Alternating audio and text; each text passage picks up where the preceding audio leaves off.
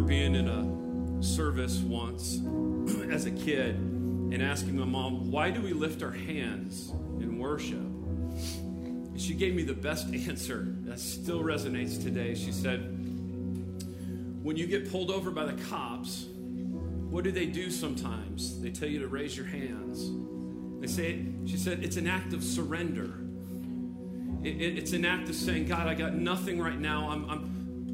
I surrender my time. I surrender my life. I surrender my attention right now to the one that is holy. If you don't mind, if you're comfortable in doing this, as we close our worship time, would you lift your hands and surrender to God? Father, we position ourselves, we posture ourselves in surrender to you. Disrupt us, God. Speak to us, God. Don't let us walk out of here the same that we've walked in here, God. We want to be more like you. Bring life today. Open our ears and our hearts to what you want to say. In Jesus' name we pray. Everyone said, amen. Amen. Let's give the worship team a hand as you're seated. Thank you, guys. Well, how's everyone doing? 5 people, that's okay. How we doing? I want to welcome everyone, man. My name's Jake. I get the pleasure to serve here on the team. If this is your first time, we want to welcome you, and we're so glad that you're here. If you're tuning in online, thanks for tuning in. We've been doing a series of talks for the last couple of weeks based off of something that happened about a month and a half ago. If this is your first time here, we had a weekend service where Pastor John was talking about shame. And at the end of the service, we encouraged everyone, if there was something that was in your life that you were ashamed about or that you carried shame, from big to small, whatever it is, just to write it out on a piece of paper. And then at the end of service, as we all exited, we had this kind of wall that we had built that everyone was able to put that and significantly and symbolically lay it at the cross and say, God, I don't carry this anymore. And as a staff, we took some of those things and we told you we shredded them and we did do that. But before that, we spent some time praying over them as your pastors and really considering like where is the status, where are we at as a church body? And there were many things that came up that kind of resonated and all kind of had familiar undertones with probably some people that you don't even know or was struggling with the same kind of shame. And what we decided to do is really build a series where we could talk about the root issues of some of these things that we saw, not the symptoms themselves. How many of you know a bad doctor will just treat symptoms, right? Just say, okay, well, this is a cough and not look any deeper. We'll just treat that. But a good doctor looks at the root, looks at the cause, and treats the cause itself. Because we could be up here and do a series all year long talking about the symptoms themselves, okay? But if we have an opportunity to get to the root, then I think we can find more life in that. Does that make sense? And so we've been doing this. And if you missed last week, Pastor Kate talked about identity, and it was incredible. If you have missed it, you need to download it. You need to listen to it 5 times because it is that. And to be honest, it is a part 1 to this message. If you haven't, I want to talk to you about temptation, okay? And if you haven't dealt with identity, then temptation will. Okay, Matthew records Jesus being tempted. Luke records Jesus being tempted. Right before Matthew goes into the story and the narrative of Jesus being tempted, he gives the story of Jesus getting baptized. Do you remember the story? God rips open the heavens at this time, and he says, "You are my son, who I am well pleased with." What's he doing?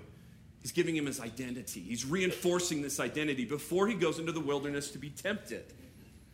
In Luke, he doesn't record that story. Instead, right before the temptation of Jesus, he actually gives the genealogy of Jesus. Once again, just saying identity, knowing your identity before walking into temptation in these seasons of temptation is so critical. And so if you haven't listened to it, man, I want to encourage you to do so. But today I want to talk about temptations. I want to talk about cravings. I want to talk about lust. I want to talk about appetites. I want to talk about desires. And because I want to talk about these things, I've given you a bag of Skittles. Did everyone get a bag of Skittles coming in? Yes, hopefully you got that. You're going to want to hold on to that because that's going to represent something as we move along here. Now, as we talk about temptations and cravings and desires, if you're pregnant in here, none of this applies to you, okay? You get free reign. Come on, we got to have a little fun here. So we want to talk about this. Has anyone ever struggled with temptation? Yeah, you better raise your hand. You better raise your hand, right? I know this is the holy service, but come on.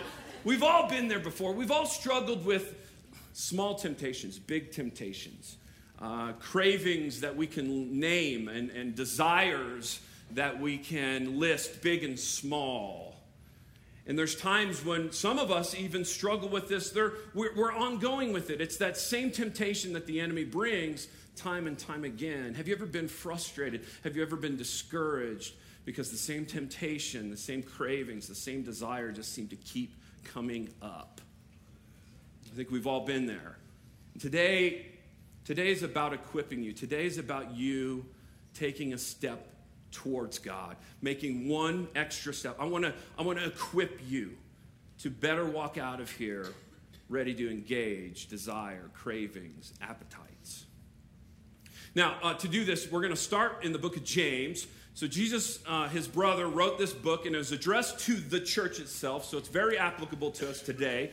And James talks about this idea of being tempted, and he paints a beautiful picture in two parts. And I want to show it to you. It's found in James chapter 3 here, James chapter 1, verse 14. And this is what he says. He says, "But each person is tempted when he is lured and enticed by his own" what? Desire. Epithemia, that's the Greek word. Everyone say epithemia. You're now experts in Greek, okay? So he's enticed by his own desire, and then desire, when it has conceived, gives birth to what? Sin. And sin, when it is fully grown, brings forth death. So James first kind of gives us this imagery of organic growth, that temptation, desire, it's this thing that starts out small. We know this, right? We've experienced it. It starts out small, seemingly unknowing, but then it gives birth to something larger, and then larger, and then larger, until the final fruit of it is death. And I think many of us here have experienced that. And here's the thing about this, is we tend to think it just individually, right? Like if I'm being tempted, I give into that sin or whatever, and it builds, and then it produces death, that it's just going to be my life. But how many of you know that's not the truth? It affects the people around us. It affects our families. It affects our church sometimes.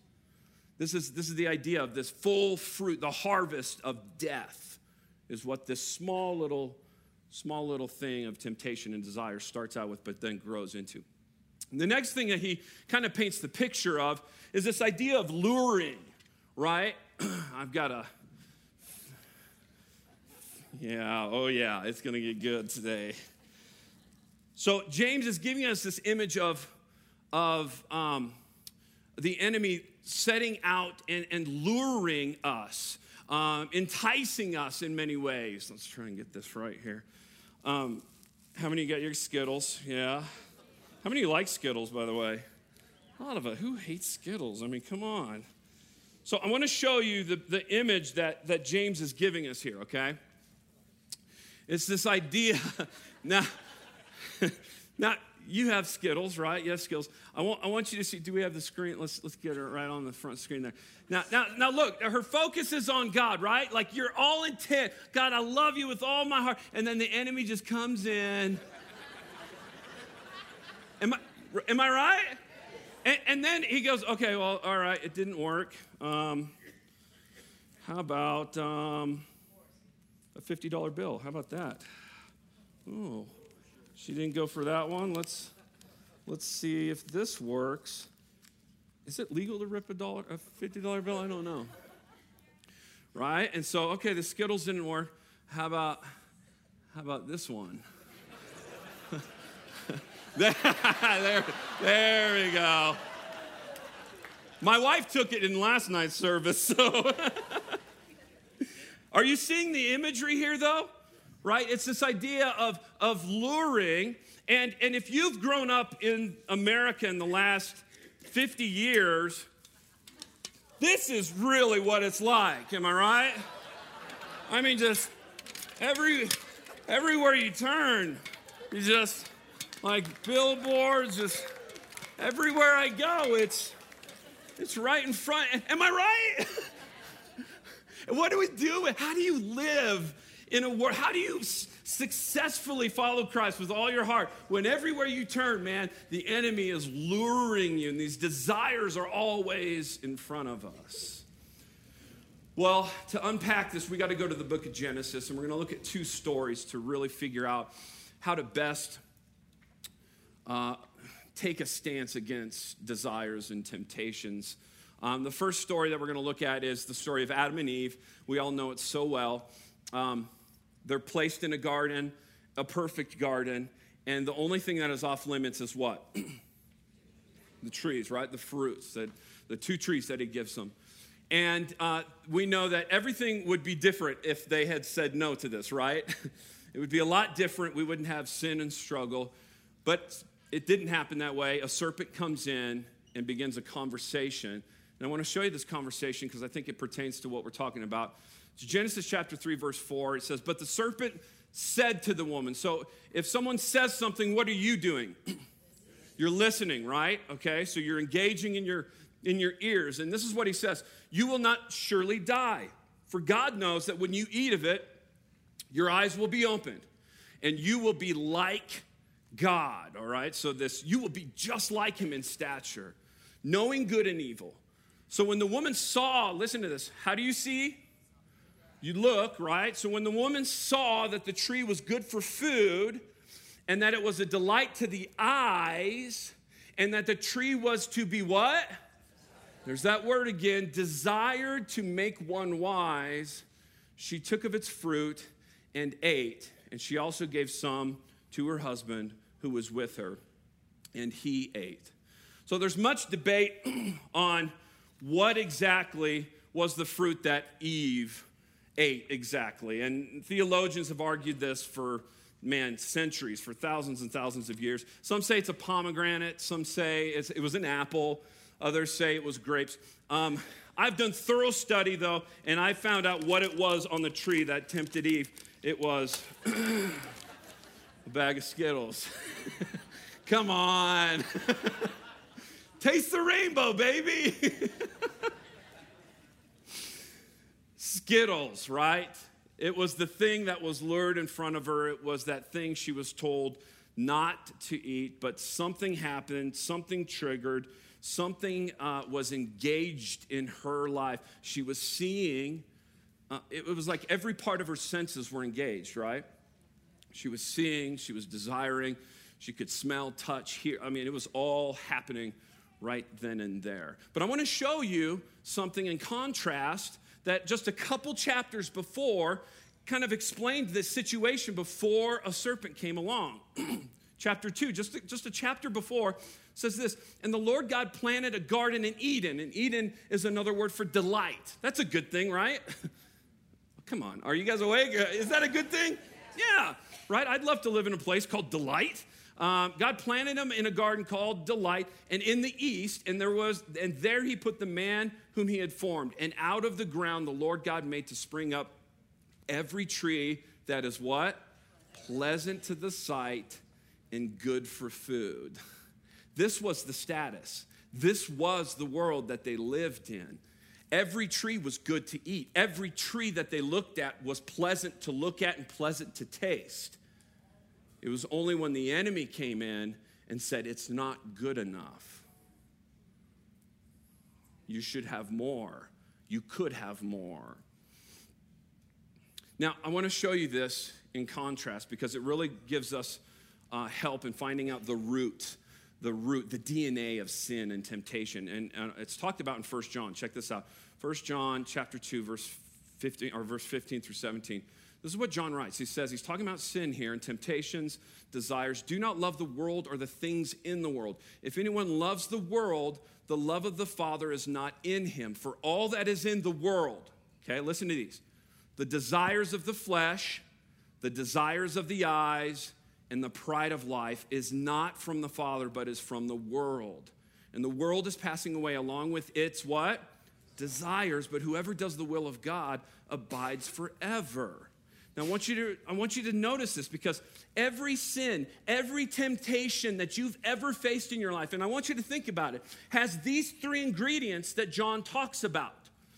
The desire of the flesh, the desire of the eyes, and the pride of life.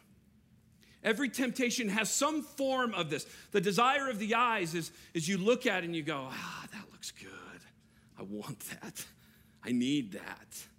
The desire of the flesh is something that could be lust, right?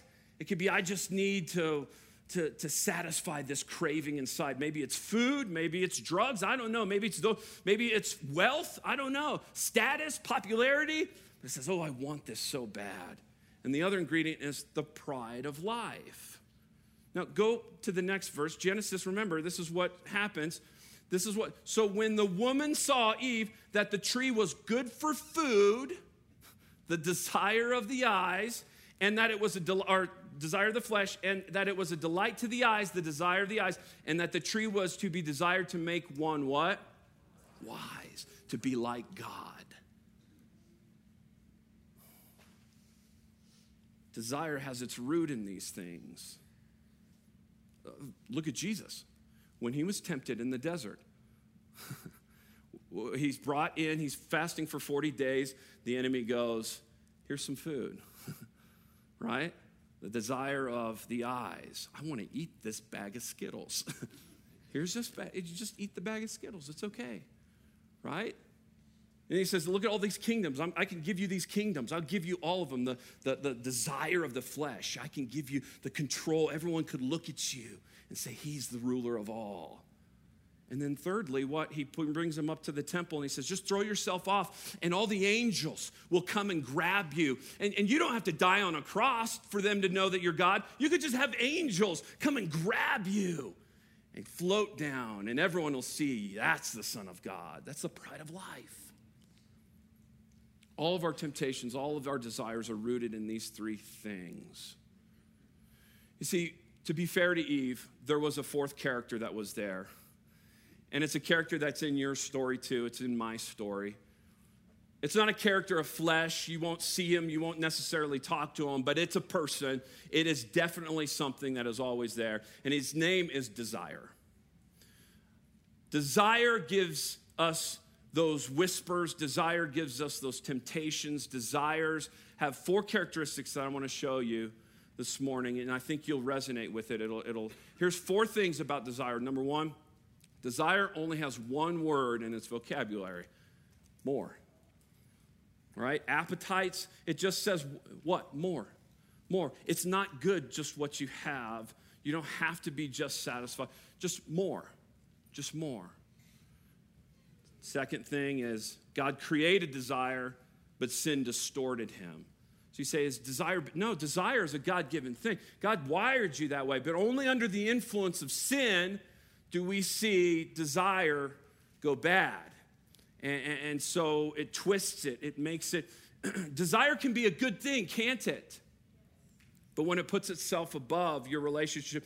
Remember the 72 disciples in the gospel who Jesus sends out, and he's like, I give you authority to cast out demons. Go do it. And they all go to it, and they come back to Jesus to report, and they're like, dude, it was so awesome, bro. I mean, demons were just coming out of all kinds of people, just like this, right? And they're just stoked. They're like, we're the man.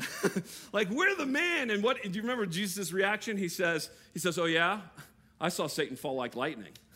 Like, you know, that's the trump card right there. Like, oh yeah? I saw Satan fall like lightning one day. He says this, don't be prideful, don't be caught up in the fact that you can cast out demons. Rejoice that your name is in the book of life. Rejoice that it's about the relationship. Is it a bad thing? No. Being able to cast out demons, that's a good thing. But desire, when it's in the wrong place, influenced by sin, can lead us astray. Here's the second thing, or third thing. Desire always promises what it can't deliver. How many of you think about that in your life? How many times is desire in your mind, oh man, if I just have this, if I can just, get to this income, if I can just have this car, if I can just have this status, if I can just have this one night stand, I'll feel fine and everything will be great after that. Desire will always promises what it can't deliver. It will never, think about this, every desire outside of your desire for God will never fully and finally be satisfied. It won't be. Just think about it. Every desire you have, we live in a fallen world. And its result is ultimate death. Like that's everything at the end of the day will die at some point. Hopefully to be resurrected, to be brought into new life. But all your desires that you have will never fully and finally be satisfied. But desire says, oh yeah, it can. But it doesn't. It never delivers. Next, number 4, the last one. Desire always whispers now, never later. How many of you experienced this before? Desire says, no, you don't put it off. You need this now. Just now, it whispers to us. And this character is in our story so many times. And here's the thing, church, you got to listen to this. How you respond to desire, how you respond to this character in your story, how you respond to appetites will determine the direction in your life. I don't think you heard me, okay? Listen, how you respond when desire approaches itself in your life will determine the direction that you... Think about the people in your life. The person who one time gave into that desire, that appetite, one time, and it changed the course of their life. This church, if we don't get this, nothing else will matter. Nothing else matters. If we do not do this successfully, it has the potential to change your future, to change your status in your family. It has the potential to put you off course. If we don't get this, your response to it, your response to desire and appetite in your life will ultimately determine your direction in life, for good or bad. I want to take you to the story in Genesis chapter 25. It's the story of Jacob and Esau. It's the birth of the Israelite nation, really. And here's what's interesting is Isaac and Rebekah, they have 2 boys. They're twins, Jacob and Esau. And before I get into the scripture, there's one thing you got to understand about the story to really give you context for the weight or the value of the thing that's really talked about in this. And I'll be honest, this is one of those stories that has bugged me forever. It's one of those stories in the Bible that you read and you're like, am I not getting the context of this? Do I not understand life like in those days? Because this seems so weird to me, the decisions that were made in this story. But to understand it, you've got to understand what a birthright is, okay? Now, you may say, I know what a birthright is. The firstborn always gets the birthright. There's 3 things you got to know about a birthright that give more context to the story to better understand it, and it's this. First, if you were the firstborn, you got the birthright. It provided for you financially. You were set for life. Everyone in the family got some inheritance, but if you had the birthright, if you were the firstborn, you got 2 to 3 times what everyone else got. How many firstborns in here? That'd be a good life, wouldn't it? So financially, you're set. Like, you don't have any worries about money anymore just because you have the birthright. Another thing is it gives you power. So what do you mean by that? Any decision, any problems that happen as a family, you're sitting at the seat of authority. You're the one, as the one carrying the birthright, that gets to make the final decision on things. You get the power. Right? You get the authority to do these things. That's a pretty big weight. And then last, in the probably the most powerful is the favor of God. The favor of God rested on your life. This was huge. So you could see, having the birthright is a pretty big deal, right? Would you say that if you had a birthright, that you'd be sitting pretty good in life? Yes. All the younger siblings were like, yeah, that'd be nice. I like that. So here's the story. Jacob and Esau, they're brothers. Esau's the oldest, and he naturally has the birthright. And we're told about this rare, weird kind of story, and it's found in Genesis chapter 25. And here's what it says. It says, once when Jacob was cooking stew, Esau came in from the field, and he was exhausted. And Esau said to Jacob, let me eat some of that red stew, for I am exhausted. Therefore, his name was Edom, and Edom it means red, okay, for the red stew. Now, there's been much debate of what is this red lentil stew that they're eating. For me, there's no question about it. If you study the scriptures, you'll find what stew this was.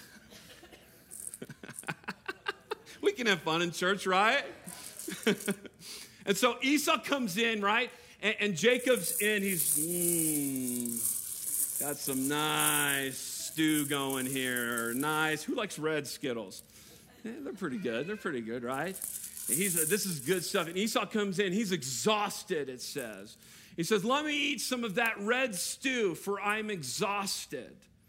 And so here's Jacob's response to this. Instead of being a loving brother and saying, sure, you can have some, he makes a request. And this is what he asks in the next verse. Jacob said, sell me your birthright now? Now, does this sound crazy? Like, knowing what a birthright is, this is what bugged me for so long. It was just like, this is the stupidest deal ever in the history of trades and deals. Why in the world would Jacob ever even ask for a birthright? Like, for a bowl of red stew? Come on. Sell me your birthright. And I was so confused about this. How could he even ask, and how was this even a possibility? Until I saw my boys, my two younger boys, do something, and the light bulb went off. I was like, okay. Now see, here's what I know, okay? How many of you have siblings, grew up with siblings? All right. How many of you are older? Okay. How many are the younger siblings? All right, here's what I know, okay, to be true, and you tell me if I'm wrong. Almost never in the history of siblings, very rarely will ever the firstborn child need something from the younger child. Am I right? Very rarely does the older sibling ever need anything from the youngest. But on the rare occasion that the oldest needs something, the younger sibling almost hits pause. And inside his head, he makes a list of everything valuable that the oldest has. Am I right? Come on. Everything like so and he'll start with the first thing, won't he? Just like, I want your car. Am I right? Like, car, are you crazy? All right, I want all your salary from your job. I mean, just some crazy things. So I'm sitting watching my boys. They're into PlayStation 4. Last service I said PlayStation 3, and I got crucified for it. Like, it's PlayStation 4, Dad. Okay. So they're really into PlayStation 4, and my oldest son, his controller stopped working or broke or something like this. And so he goes up, and he tries to make it casual. He's like, hey, Israel, he's my youngest son. He goes, can I use your controller?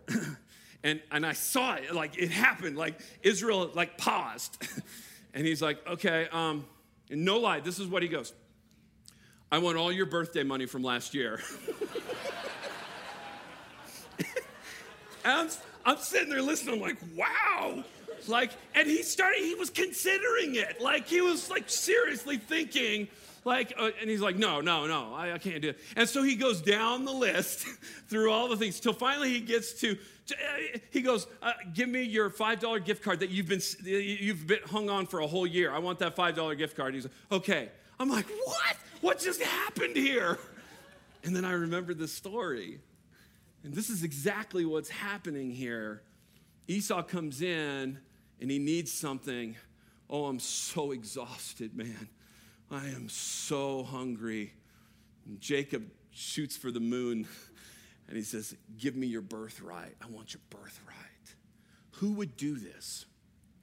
What kind of person would trade their birthright for a bowl of stew? What kind of person would trade their financial status, their authority? What kind of person would trade the respect of their family, the respect of their church, the respect of their friends for a bowl of red stew? The truth is, all of us would, for the right bowl of stew. See, you didn't know there was another character in on this story. His name's Desire. And Desire whispers now, not later. This is his response. Listen to this. Esau says, I'm about to die. Of what use is a birthright to me? Is this the most idiotic thing you've ever heard in your life? Like, you read it and you're just like, this is so stupid. I'm about to die? Seriously? You're about to die? Drama much, Esau, right? Hello? I'm about to die. Psychologists have given us two terms of what is happening in our brain in this kind of situation. The first one is this: impact bias. Impact bias is when your brain lies to you and tells you this is an 8 when actually it's a 2. Right? You've been in this, but your mind, this is why the scriptures talk about, like, don't trust your heart. The heart is the most deceitful thing above all things because it lies to us. It's literally lying to your brain saying, no, this car that you need, this gratification, this desire, this food, whatever, you name it, your bag of Skittles, right? This thing is a 9, a 10 easily, but everyone around you looks, and just like we read this story, we're like, that doesn't make sense. That's not an 8. That's not a 9. It's like a 2. And the other thing is it's called focalism, and it's happening in our brain. And focalism is when we get so focused on that one bag of Skittles that everything else just becomes blurry. Does that make sense? I've been there. When all you see is, I just need this. And desire whispers now, and it whispers more. And it's saying, this will gratify, this will help. And all the while, it's choking you out spiritually. This is so interesting because we've all wrestled with this. We all work through this. And I want to give you something that will help you. Because it's at this point in the story that you want to jump in your DeLorean. How many of you have seen Back to the Future? Right? You want to jump in your DeLorean, right? And you want to go back in time, get out and say, Esau, hello. Hey, Esau. My name's Jake. I'm from the future, okay? Listen, I know the clothes are weird, okay? But just listen. You got to listen to me, Esau, all right? Check this out. I've seen what happens in the future. And I know this bowl of stew looks really good right now. I know those Skittles you just want to tear into, and I know you think you're dying. But listen to this. Listen to this. Stay focused, Esau. You got to hear me out. If you take this, I'm telling you this, I know this, from your story, out of your lineage is going to come thousands, millions of people. They're going to be a nation. They're going to be called the Israelites. 12 tribes will come from your children, Esau. Check this out. They're going to go so big and grow so much that one day the Egyptians are going to enslave them as people. But God is going to rescue all of them. And this God, to do it, he's going to call this guy named Moses.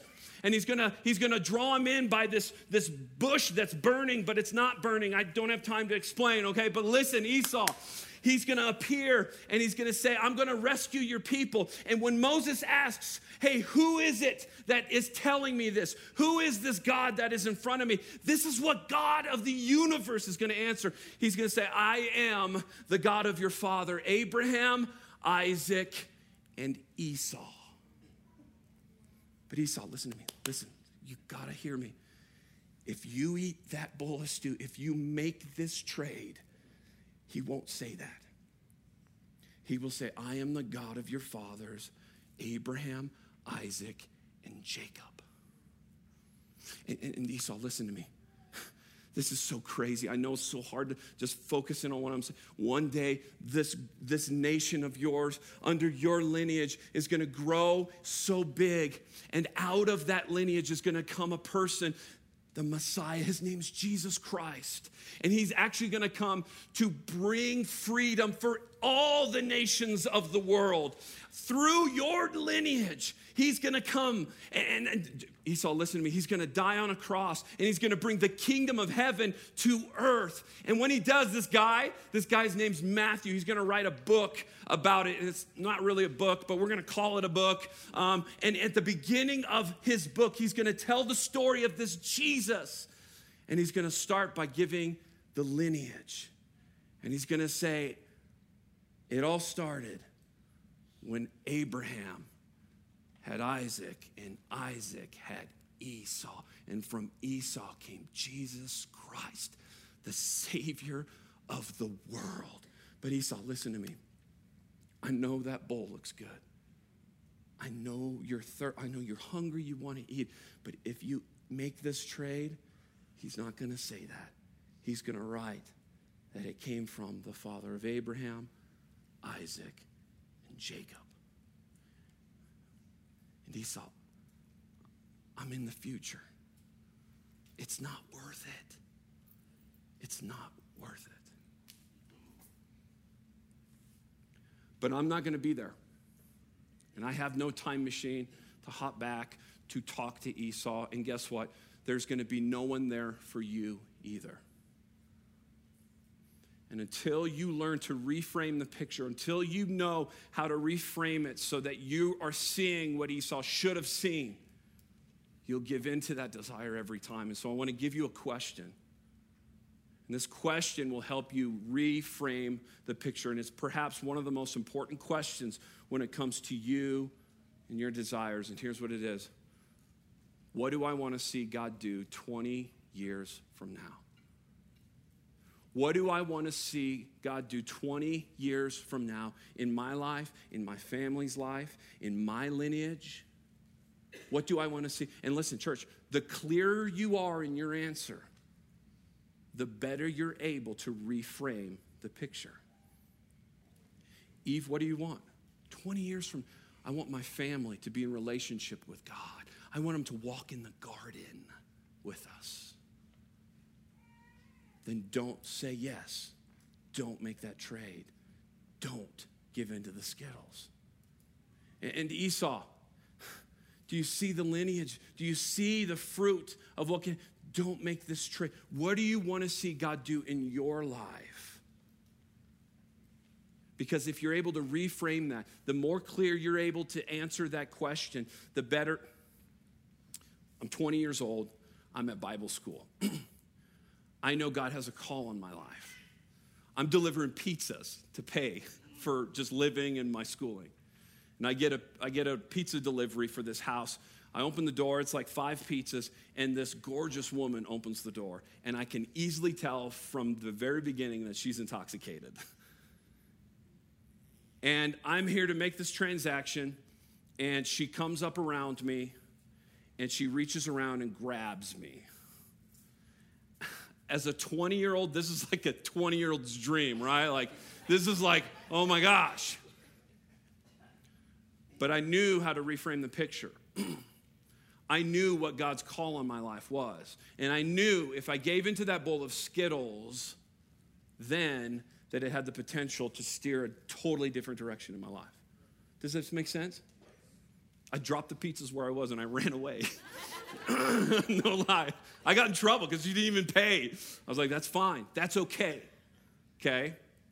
Because I know the direction that I'm heading. I'm able to reframe. And you need to be able to reframe that picture in your life.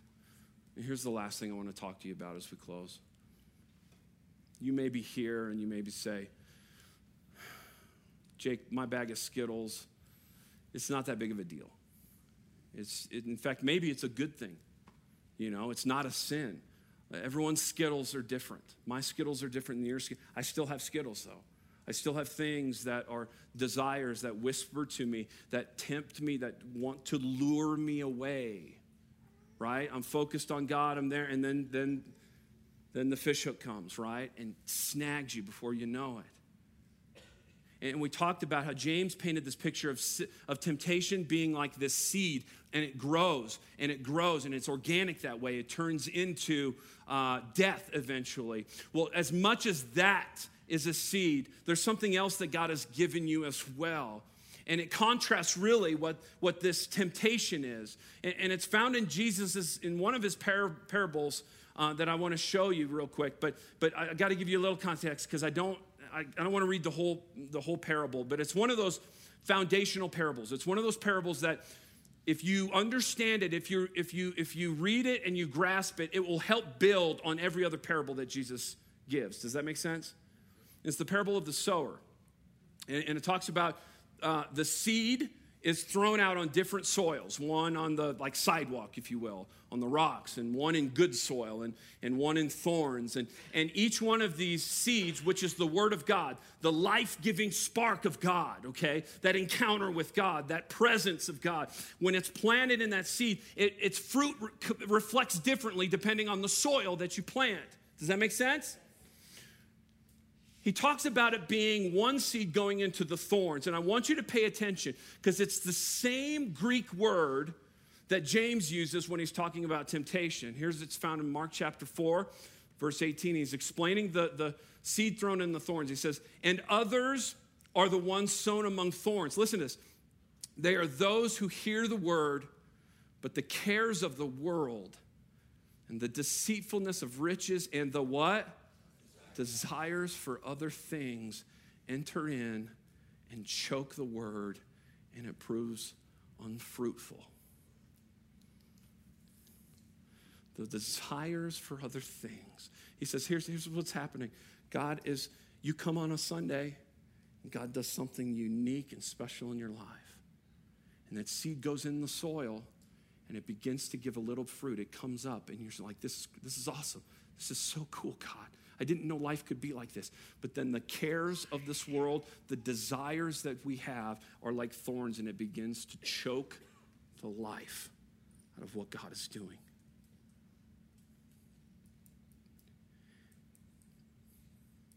Can I tell you something and be honest? I feel like we have settled in many ways for living a thorny life. And we're okay with some of the even good desires in the seemingly small ones. Maybe it's the big ones, but it's choking out everything that God is trying to do in your life. And you see a little bit of fruit, you see a little bit of life, but then it chokes it out. And we've convinced ourselves so many times that this is okay. Like this must be the life. But you know it's not. Something rattles in your soul. Something stirs when you read stuff like Jesus saying, I've come to give life and life more abundant. And you're like, oh, I don't know if that's the life I'm living. There's something choking that out. Worship band, you can come up. I want to close with this story. I didn't have it in my notes, but I was a youth pastor for many years, and we took missions trips. Man, I've taken so many missions trips. And I took a group of 25 students, all high school students, to London. And every missions trip is incredible. You know, and teenagers, it's a great environment to really see God do something. But one night we're closing up and just kind of talking about the day. And we have a microphone set up in the room. It's this old church in London that we're meeting in. And the mic was just available for people and students to just come up and pray if they wanted to. Just whatever God was leading on their hearts. And one kid, he comes up. And he comes up to the mic and he just starts confessing. Just all these desires that he had, all these skittles that he's allowed to choke out just life. And he's like, I'm done with this. Like, I want all of God. And he just starts naming it. He just starts like vomiting almost. Just, this is it. And something broke. And then another student came up. I didn't prompt anything. There was no instruction to do this. And then another student came up and did the same thing and just said, this is my Skittles. This is what I struggle with, and this is my sin, and this is my temptations. And you just start, and one after the next, these students and leaders, adults, start just confessing and just laying down their Skittles and saying, God, I just want all of you. I just want all of you. I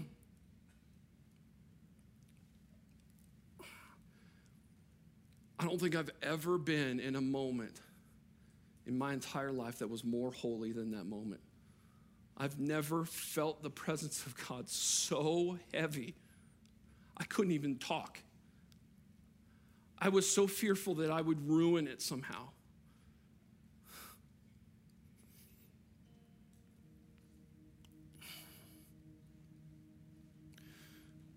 What is your Skittles? Big or small? What are those desires? What are those things you're talking yourself into? And it's choking out what God's trying to do in your life. Pastor John talked a couple weeks about striking the arrows, about going all in. What bag of Skittles is in your hand? Don't trade your future for a bowl of Skittles.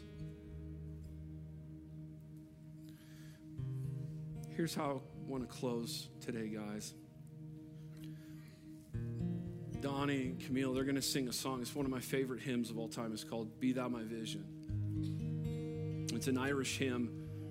It goes back to the late 1800s. And I love the imagery of it because it talks about a big God. And I need you to hear this, okay? Maybe you're here. Maybe you're on the front end of this. Maybe nothing's happened in your life, but you know what those Skittles are. Maybe you're on the back end and you've felt some of the repercussions, the essence of death, and maybe it's been someone else's even.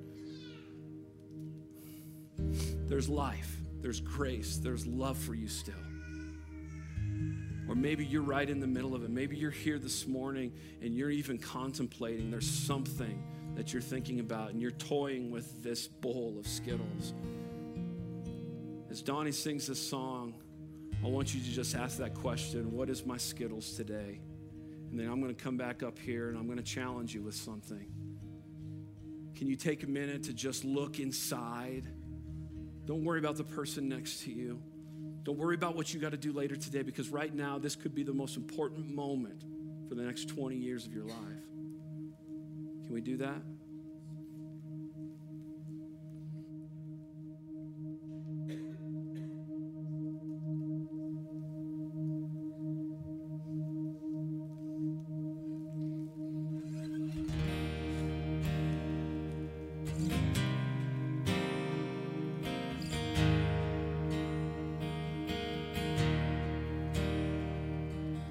Be thou my vision, O Lord of my heart. Not be all else to me, save that thou art. Thou my best thought by day or by night, waking or sleeping, thy presence my life.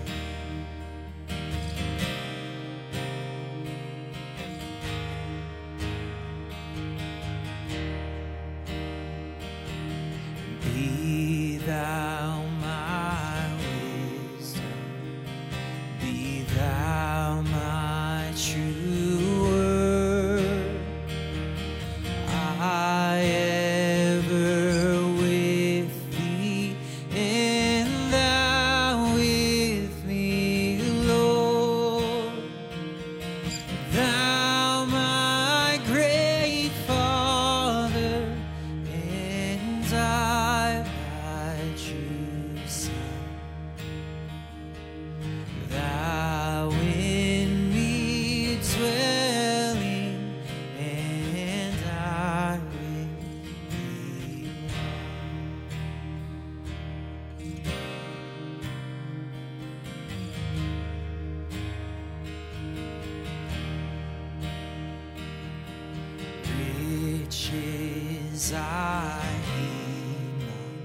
nor man's empty praise.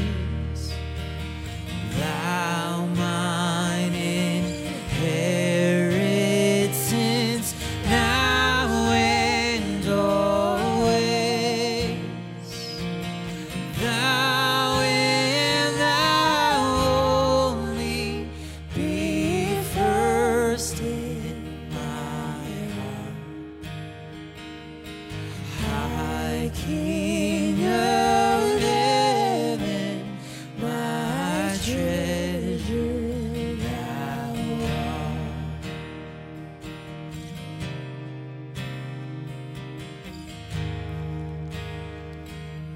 Would you stand with me? Here's what I want to do.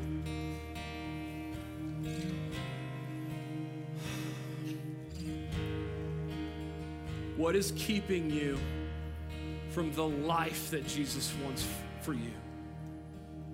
What is holding you back? What is choking, slowly choking the fullness of what God wants to do in you and your family? What is that? What is that Skittles that you're holding? It can be something large or small. And here's what I'm going to do. I'm going to ask you to do something so bold. And the question is how bad do you want this? No matter how big your Skittles is, no matter how great or small it is, I'm going to count to 3. And on 3, I'm going to ask if that's you and you have something you want to lay down and say, I want the life-giving freedom that Jesus gives. I want you to walk up here and throw it up on the stage. Lay it down. Lay it down. We're going to have teams up here that will pray with you. Some of you, listen to me, some of you, you need to confess it. You need to speak it, to loose it. You need to say, this is it. This no longer has to choke out. God has so much more for me. God has so much more for you. You have no idea the potential that God has for you. Are you ready for this? If you're feeling nervous, your heart's shaking, that's okay. I know this could potentially change the rest of your life. Are you ready? Here we go. If that's you, 1, 2, 3. Come on, come on, come on. If that's you, come lay it down. Yes, yes, yes. Don't let that thing hold you back. It's a new life. It's a new, God wants you to be free, man.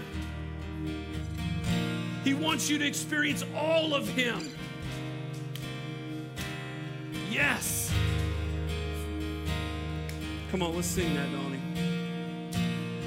Oh, God, be my everything, be my delight, be Jesus, my glory, my soul satisfied.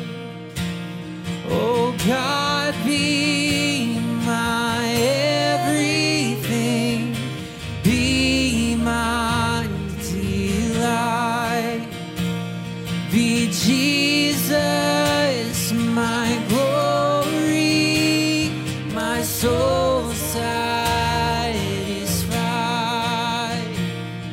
Oh, Jesus, you satisfy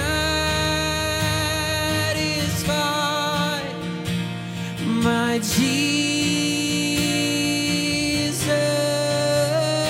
you satisfy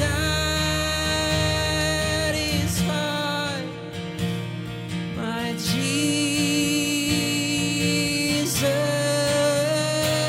you satisfy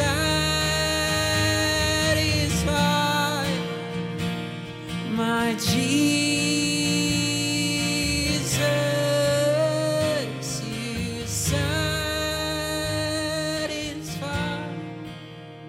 Father, thank you for the life that is pouring through your people now. Bring freedom, God. Bring love. Bring opportunity, God. God, I just see bright futures, not just for this church, God, but for individuals too. God, be upon them. Give them the favor of God. Give them the strength to reframe the picture, God. And now, Jubilee,